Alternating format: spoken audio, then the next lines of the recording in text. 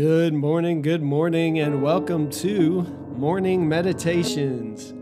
I'm your host, Nate Cook. Thanks for tuning in this morning. We've created these morning meditations to be 5 to 10 minute segments that will just help us to think about what God might have for us in this new day.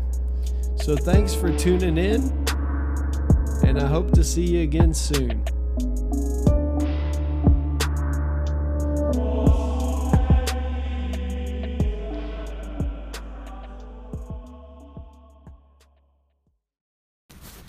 This is your morning meditation for Friday, March 15th, 2019.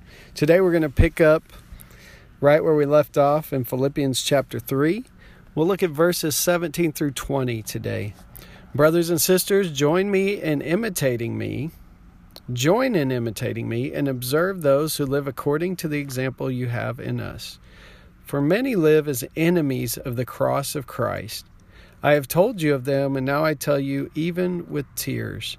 Their end is destruction. Their God is their belly, and their glory is in their shame. Their minds are set on earthly things, but our citizenship is in heaven, and it is from there that we are expecting a Savior, the Lord Jesus Christ. So in this passage, we see that Paul kind of begins in an interesting way. I don't know many preachers that would stand up and say, imitate me. In fact, in preaching class, they tell you not to use yourself as the exemplar or the perfect example of what it means to follow Jesus. But here Paul says that. And here Paul says that they were shown the correct way to live. And now there are those who have kind of thrown them into confusion. And he calls those people who live as enemies of the cross of Christ. Well, the cross of Christ definitely means a submission, a life of service, a life of surrender, allowing ourselves even maybe to be wronged by our enemies. And you have to understand, Paul is writing this from jail.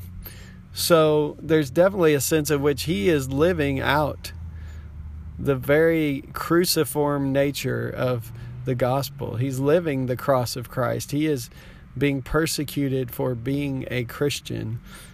And surely there were those who would say, you want to follow Paul? I mean, look how this Christianity thing is working out for him. He's in jail.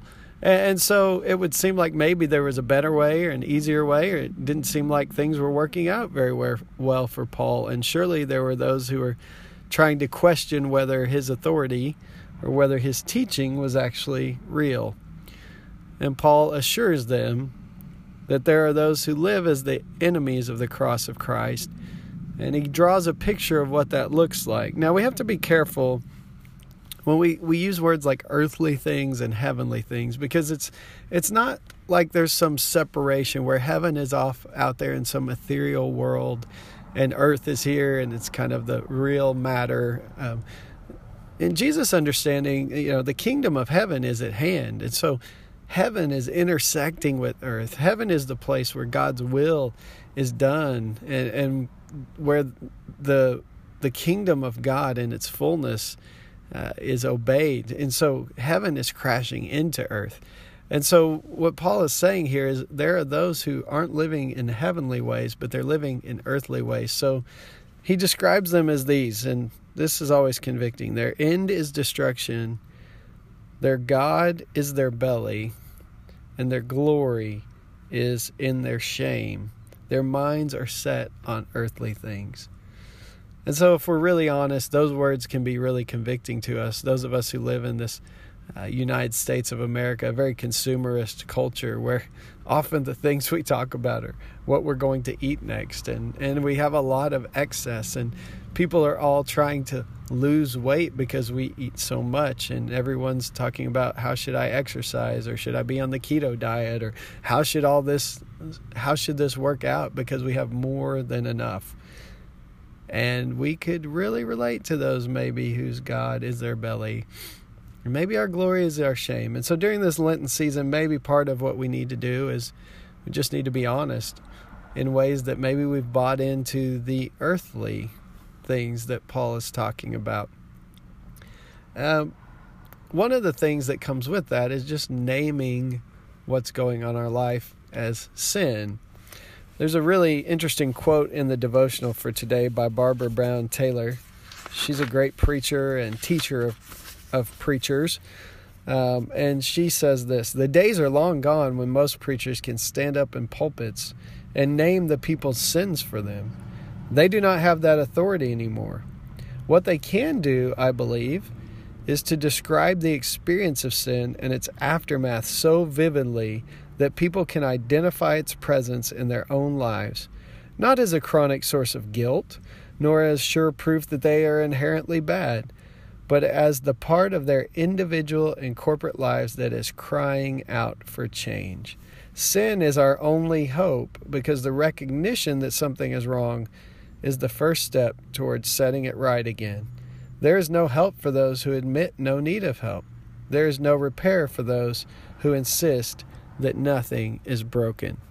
So maybe the first step today is for us to admit the places where we have bought into the earthly things, as Paul calls them, to this God being our stomach and our glory being in our shame, and that we would maybe turn towards Christ during the season of Lent.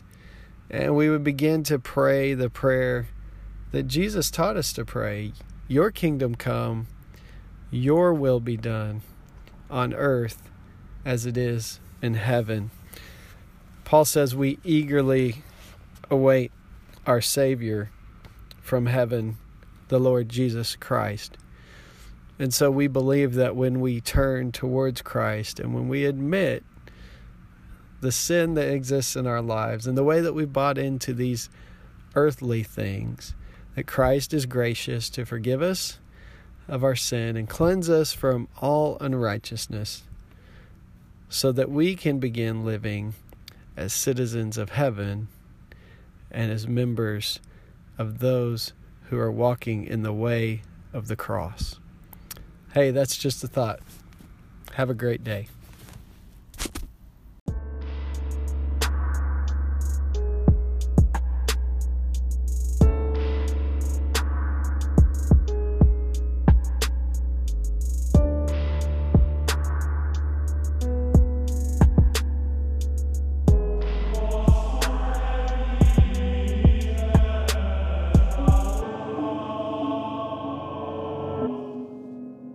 So thanks again for listening today.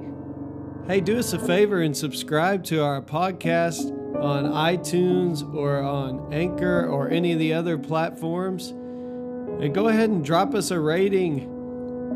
I mean, if it helps Malcolm Gladwell out, it can surely help us out. Have a great day.